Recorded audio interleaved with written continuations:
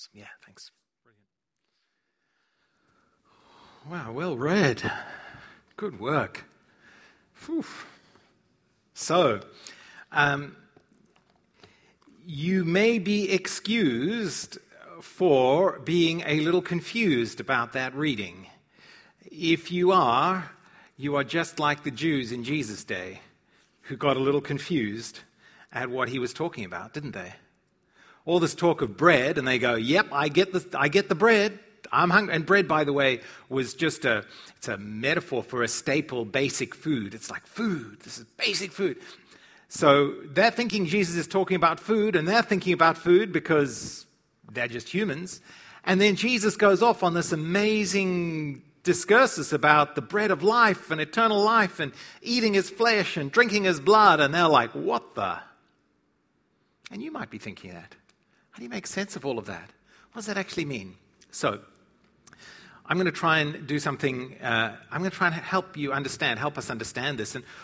And the way I'm going to help us understand this is by starting us thinking about the nature of life. So I'll show you where we're going. We're going to start off thinking about life. And we're going to see that life consists in a variety of forms. And we'll talk about what that is, the material and spiritual. And then we're going to think about where do we get this life, both material and spiritual. What is it? And how do we get it? Make sense? So life. Where do we get it? What is it? And how do we get it? And I'll try and do my best to make it clear.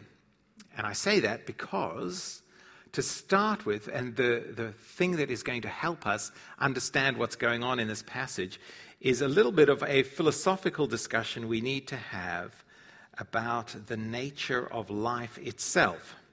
Okay? So, the question is, what is life? In English, there's really only one word that refers to life. In other languages, there are multiple words. So, for example, in the Greek that the New Testament was written in, there are two different words that refer to it. But what I want to give you is a philosophical definition, or a simple definition that helps us, and then I'll show you why that's so helpful. So here's one way of understanding life. Life is the power to act and respond in specific kinds of relations. Okay? Life is the power to act and respond in specific kinds of relations. So, for example, this here Perspex lectern is not alive, is it? What makes it not alive? It has no power to act or respond to any relations at all. It just is there. I can talk to it. I say, lovely lectern. It doesn't respond back to me. Oh, thank you, Mark, for appreciating my form. It just sits there. It doesn't grow. It doesn't change. It's inert. When you've seen a person who's passed away, if you've seen them when they were alive and if you were there when they died, you'll see there's an amazing difference, isn't there? While they're alive, they can respond, and they have the power to act and respond in relationships. When the life goes out of them, they cease to be able to respond in specific kinds of relationships. Okay, that clear? Now, what this definition helps us understand is that there are different levels of life as there are different kinds of relationships that we're in. So let me illustrate. What do we see here? A carrot, a kitten, and a person. It says something about Google's algorithms, that when I Googled person, this was the first image that came up.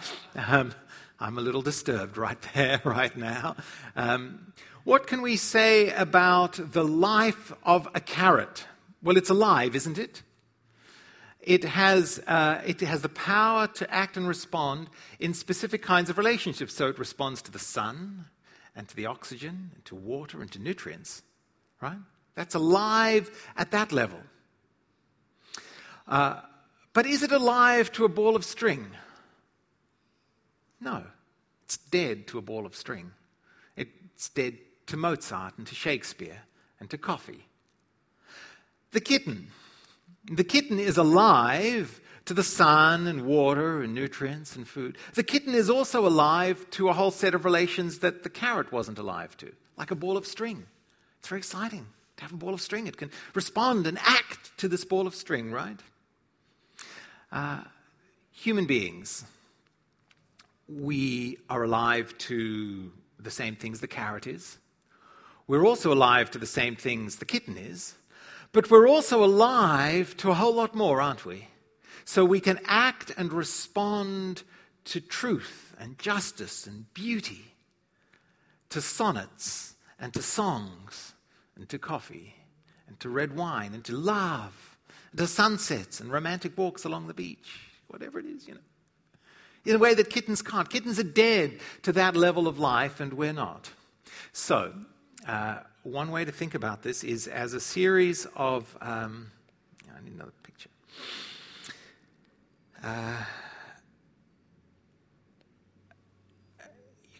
You can think of life like this. Here's the kitten.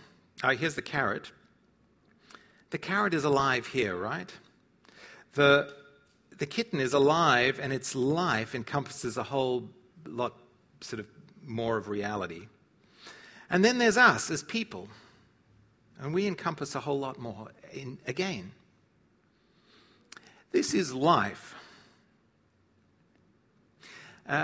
One of the characteristics of this life, though, is that it is all material. One of the things we have in common with the carrot and the kitten and everything else is that our relationships all exist in a material embodied form. Does that make sense? So, good so far. Here's the problem with this, right? This life, in the material sense, doesn't last, does it? It doesn't last. And this is what the disciples and Jesus were on about. So when Jesus, immediately prior to the passage we just read, he just fed a gazillion people. Well, and he'd made all this food.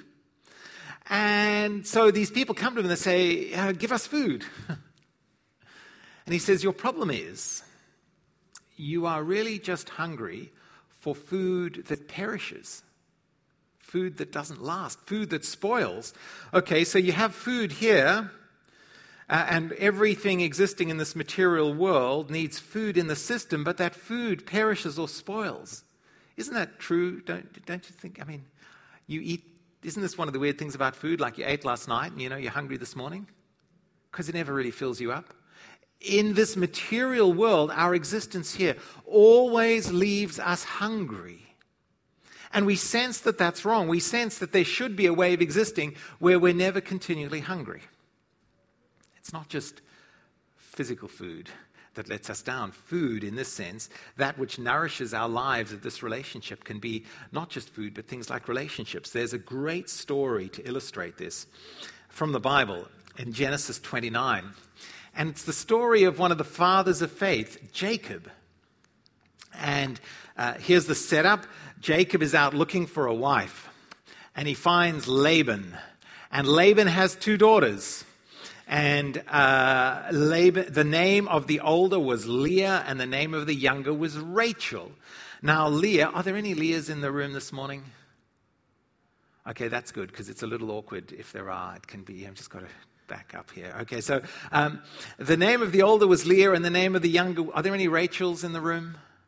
Okay, this is very affirming if you're a Rachel. Okay, no Rachels in the room. But anyway, so the name of the younger was Rachel. Leah had weak eyes, which is a Hebrew euphemism for saying she really wasn't particularly attractive to the eyes. But Rachel had a lovely figure and was beautiful. She's gorgeous. And Jacob was in love with Rachel. He loved her so much. And he said, I'll work for 7 years in return for your younger daughter, Rachel. That's a long time. Life expectancy is like 30 years. I'll give you nearly 1/3 of my life just for your daughter because I love her so much. Rachel, this beautiful woman, she is food for my soul. She is food for my life. If I have her, then my life will be complete, says Jacob. And so Laban says, it's better that I give her to you than to some other man. Stay here with me. So Rachel served 7 years to get Rachel. And isn't this one of the most romantic verses in the Bible? But they seemed like only a few days because of her love, his love for her. It just went like, I love her so. 7, it's like nothing. My love is so amazing. It's going to be so wonderful when eventually we are married. And then Jacob said to Laban, give me my wife. My time is complete and I want to make love to her. I want food for my soul. I want this all to work. That which I've worked for my love to be consummated and complete. So Laban brought together all the people of the place and gave a feast. And these wedding feasts could go for a very long time. We know that, don't we? Like a week. And as we discovered in John 2, there's a lot of wine going around in these wedding feasts. And the other thing you need to know, a bit of backstory, they didn't have electricity. And it gets dark pretty early. So it's been going on a long time. They've been partying hard, been drinking a lot of wine, and there's no electricity, and it's dark. Let the reader understand. But when evening came, he took his daughter Leah and brought her to Jacob, and Jacob made love to her. And Laban gave his servant Zilpah to his daughter as her attendant. And verse 25, when morning came, there was Leah. Or as the older translations say it, when morning came, behold, Leah. What does that mean? In life, the food that we work for, those things that we give our hearts and our souls to, that we believe when we achieve them and accomplish them and they come into our lives, when we wake up in the morning, it's always Leah. You think you're getting Rachel, but you get Leah. It always disappoints, right? It always disappoints. Think about it. You work for that job. You work for that job. You go, there's the job. The job's my Rachel. You get the job and you go to work. Behold, Leah. You do your big reno. Oh, I love this renovation. I plan it and I work for it and I fund it and I get the reno. And you walk into your newly renovated house and behold, it's Leah.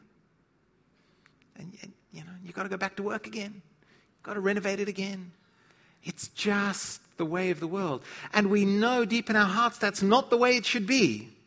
In the story, very cleverly, it's a deception. It's a bait and switch that Laban pulls on Jacob and that life pulls on us, right? It's a giant bait and switch. Do this and you'll never be hungry again. And you do it. And you're still hungry. Why is that? Why is that? Well, let's go back to our less amusing but really profound philosophical discussion about the nature of life. You see, there is one set of relationships that humans have, one level of relationships that are currently excluded from this drawing. Who are we also made to relate to? The carrot relates to the sun and the air, and the kitten relates to the ball of string, and humans relate to each other and to music and truth and beauty and justice. But also, all those things leave us with Leah. Where's the only way to find Rachel? Yeah, but you never thought of God as called Rachel, but there we go,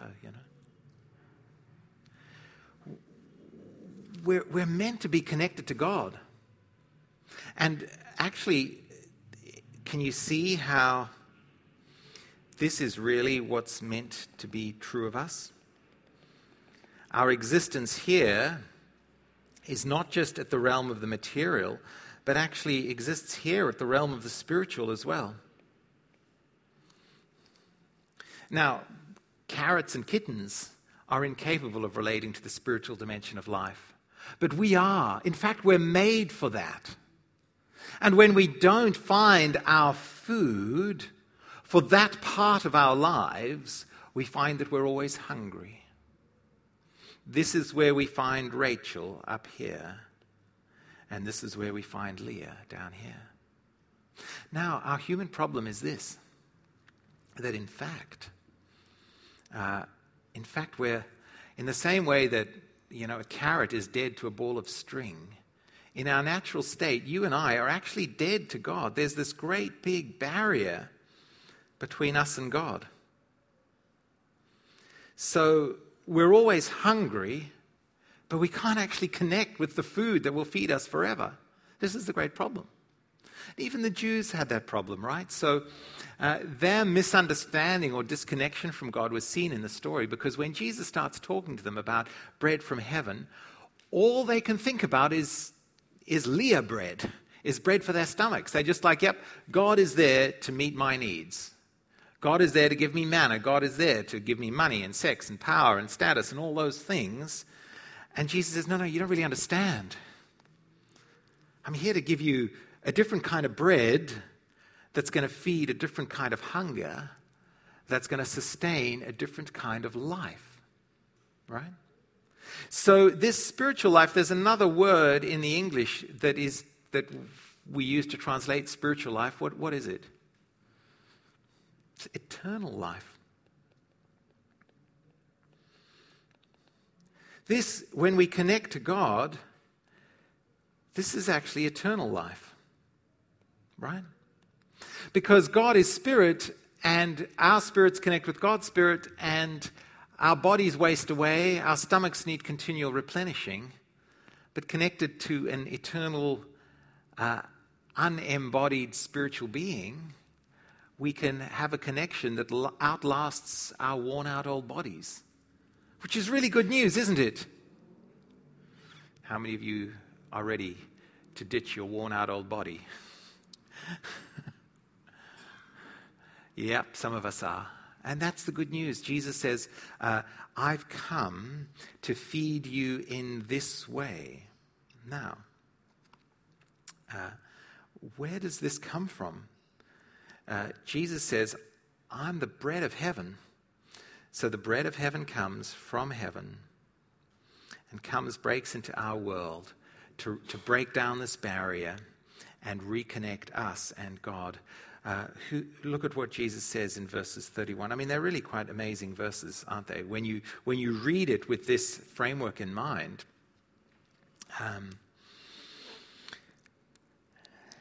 very truly, they're talking about their ancestors eating manna in the wilderness as they journeyed from Egypt to the promised land. They're thinking at the purely material level. And Jesus said, truly I tell you, it's not Moses who's given you the bread from heaven, but it is my Father, God, who gives you the true bread from heaven. For the bread of God is the bread that comes down from heaven and does what? What does this bread of heaven do? Gives life to the world. What kind of life? What kind of life does it give? It doesn't give life here. This is where the Jews were confused. They're like, well, we want manna, we want physical life. Jesus isn't talking about that kind of life, is he? He's talking about this sort of life. This is the Rachel life, the life connected with God forever, where we're made alive to God and sustained in our relationship with God forever. So it comes from heaven. What is this bread? What is this bread? And here we come to one of the most famous, I'm sure if you've been in church a while, you know this, one of the most famous little claims of Jesus. Then Jesus declared, I am the bread of life. Whoever comes to me will never go hungry. Whoever believes in me will never be thirsty. See, the bread of life, that gift from God, which is given to the world to enable us to connect with God, break down that barrier separating us from Him, and meet our hunger for Rachel, for life that goes on forever and for always, that is Jesus. It's the person of Jesus. Now that's radical. That's radical. Let's think about that for a moment. I mean, firstly, the Jews rightly said, what the heck? Or in Hebrew, the Jews said, listen, that can't possibly be true. Verse 42, is this not Jesus, son of Joseph, whose father and mother we know? How can he now say, I came down from heaven? And it's a good question, right? This is the question. It's radical because this forces us to think about Jesus, who he really was, you see. See, many people, and you may be one of them, and many of us are like that. Many of us think of Jesus fundamentally as a good teacher or a moral example, don't we? But Jesus really doesn't leave us that option. He makes this extraordinary claim. The Jews realized this. He was making something that was quite outrageous. If this claim of Jesus weren't true, if it weren't true that he was the bread of heaven, if it weren't true that he alone was God come to earth to give you and I what we need to live forever, what would that make of Jesus? Well, not any great moral teacher. I mean, he'd be either deliberately lying, in which case he's a deliberate liar, not a great moral teacher, or he'd be unconsciously lying, in which case he just thought he was the bread of heaven. And he thought he was God, in which case that would make him what? Delusional. Certainly not a great moral teacher who's changed the world. Extraordinary claims on Jesus. In fact, this claim of Jesus, as the Jews really understood, only makes sense if it's actually true. So we can't think of Jesus really as just a good moral teacher. He doesn't leave us that option. He keeps pushing us to go, no, I'm not just here to deal with the material realm. I'm not just here to give you good advice for how to get through life and great moral teaching. I'm here to connect you to God because I'm God come down to earth. So that's pretty radical. But it's also really good news because think about it. Jesus says, I am the bread of life. Is wonderfully good news for the following reasons. It makes Christianity the most incredibly inclusive of all religions. Against what many people think. Many people think Christianity is awful and exclusive. But it's not really. It's wonderfully inclusive because stop and think about it. In the rest of the world, how do people go about finding Rachel? How do they try to connect with eternal life, with life that is meaningful and rich and lasting? Well, there's a few ways. One way, not so much seen in Australia, but is there in antiquity and in parts of human history, you find Rachel through the life of the mind, through ideas, through philosophy. The Leah world, the material is just a mess. But if you're a Greek philosopher, it's the life. You think great thoughts. Now, the problem with that is that limits eternal life to people who think great thoughts. What does that do for those of us who have dementia? What does that do for those of us who have acquired head injuries? What does that do for those of us who are little children? I mean, isn't that what Jesus is? You see how remarkable it is when Jesus says the kingdom of heaven is open to little children. Because how do you find Rachel?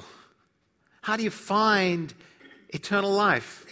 The life of the Spirit. Well, it comes to you in a person. It says Jesus is that life, that bread of heaven. Even a little child can just throw their arms around Jesus. Even a child can accept Jesus. Anyone can accept Jesus. You don't have to be a great philosopher, great thinker. So here's another way we sometimes think about finding Rachel life, spiritual life. We think we do it by being really good. Working the 12 steps consistently, getting all our act together and living an increasingly flawless life. Now you see this in some doctrines of reincarnation. We realize culturally it's a bit hard to do it in one lifetime, but if you've got 1 million, maybe you can work your way up eventually and connect with Rachel. Problem is, what happens if you just really can't do that? What happens if you're just really bad? Like many of us are. What if your parenting was so miserable and lousy and your impulse control is so poor that you actually are never going to be anything more than just a moral reprobate and degenerate? I mean, there's many people like that, right? What if you're so consumed with hate and anger and bitterness that you just can't love people. Well, guess what? You can still hold on to Jesus. It's incredibly inclusive. You don't have to be a morally virtuous, triumphant person. You just got to grab onto Jesus. He's the bread of life. It's wonderfully inclusive, isn't it? Most inclusive religion in the world, because it's true and it says Jesus, it comes to us in a person. The question then is, if Jesus is the one who can connect you to God, who can sustain you in this, how do you get this? How do you get this, Jesus? Well, you believe in him. That's how you get eternal life. That's how you get this life that connects you to the spirit realm. But it's actually a little more profound than that. And Jesus talks a lot about food in this story. And in particular, he then goes in this last little section, he talks about his flesh and his blood. And he says this, very truly I tell you, look at this, man. If you thought the original hearers were confused earlier, wait till they started hearing this. Unless you eat the flesh of the Son of Man and drink his blood, you have no life in you. Now, that clearly can't be physical life. He's talking about the spiritual life of connection with God. Okay, unless you do that. Whoever eats my flesh and drinks my blood has eternal life, and I will raise them up at the last day. For my flesh is real food and my blood is real drink. What's he talking about there? Some people think he's talking about communion or the Eucharist or the Lord's Supper. I don't think that's on view here. I think it's much more powerful than that or basic than that. If you got and remember, bread and wine is just they're symbols for food, right? So if you have a lovely meal, if you have a plate of food on the table in front of you, is the food sitting on the table of any use to you, to sustain you and give you life while it's on the table?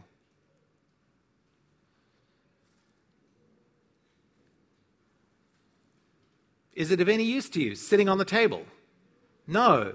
What has to happen to the food for it to give you life physically? It's got to be broken and you've got to eat it. Jesus says, I'm going to give you life. My body's going to give you life, but you know how it's going to happen? I've got to be broken. And then you've got to take me into you. Food is no use to you unless it's broken. Right? I was thinking about this before. As I was driving down Balmain and I was passing the bakery down on Darling Street, I was thinking, how far can I push this metaphor? Does it really work? What if I got a little tiny loaf of bread? Could I take it and eat it without breaking it? Well, of course not. Even if I ingest it whole, my saliva breaks it down into glucose, and it goes into my body, and my insulin spikes, and I get diabetes and die. That's sorry, that wasn't meant to come out like that. Even a little bit of bread, every bit of food has to be broken to feed us. Jesus is saying, listen, you'll have life when my body is broken for you. And when you take that broken body into you, when you take that life into you. When was Jesus' body broken? On the cross. His body is broken, his blood is shed, so that he could overcome the barrier between you and I and God. And again, if we go back to this picture, this is the barrier, and it needs to be broken. If you're doing Alpha at the moment, you'll probably have seen this illustration. Throw back to Nikki doing this in the 80s. One way of thinking about this is to go, here is God, here is us, and here is God. And we're made to be in a relationship where we're just completely connected and open to God. That's eternal life, that's spiritual life. But between us and God has come this huge barrier. And that's why we're dead, man, because we're meant to connect to God, but we just keep bumping up against this barrier of our sin, and we can't, John 6 says, the bread of life comes into the world, and the bread of life is broken. And how is he broken? He's broken on the cross. What breaks him on the cross? Because the Bible says on him, on the bread of life, God has laid the iniquities of us all our sin, everything that would block us off from God. All that gets dumped on Jesus, and that breaks him. That crushes him. Now, if our iniquities are put on Jesus, what is there to separate us from? What is there between us and God now? Is there anything? It's nothing. There's nothing. We're connected to God, and that is eternal life.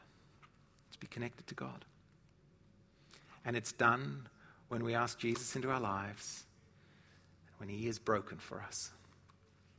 So here's an application for you this week. Every time you eat anything, remember that just as the food that you are eating has to be broken, just as that avocado has to be smashed and put on that toast that had to be cut and then loaded up with a 500% markup and then put on your plate, and then you've got to break it down even further to take it into you. Every time you eat that food, remember that in the spiritual world it is exactly the same. That the broken Son of God himself has to come into you to feed you spiritually, and he longs to do that. So every act of eating and drinking actually is an act of remembering. Changes everything. When you have your coffee, just remember that the only reason you can have coffee going into you is because that bean was crushed for you. Just as your sin crushed the Son of God so that you could connect with him forever and for always. And finally, let me ask you this. Have you eaten Jesus? Have you ingested him? Are you trusting him? It's as simple as that. You trust him. Is he the one alone who'll give you Rachel? We're going to pray and then go into our final song, which is At the Cross. So maybe the other musos, if you want to come on up as well. I'm going to pray for us. This last song is our offertory song. So while we sing, we'll take up a collection, and you feel free to give as you'd like to give, as you feel moved. Let me pray for us first. Come on. Lord Jesus,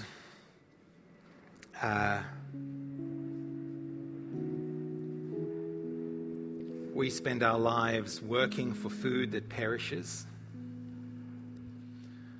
We wake up every morning and behold Leah. These things are good, but they don't nourish and they don't satisfy. Thank you, Jesus, that you are the bread of heaven who alone gives life. And I ask you this morning for each of us in this room that we will feed on you, that we'll trust you, that you'll open our eyes this morning to see you crushed and broken for us so that we could be connected with God forever. Oh Lord, wherever there's any pain, disappointment, heartache, guilt or shame, may the bread of life bring healing to that this morning.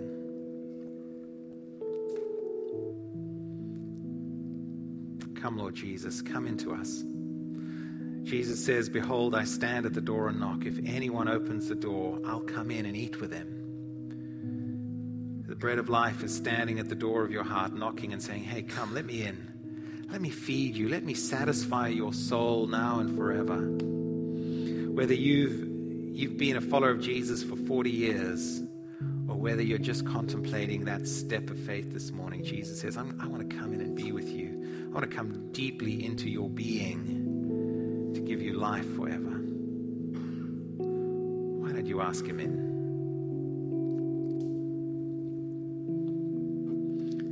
Amen. Let's continue to worship as we stand.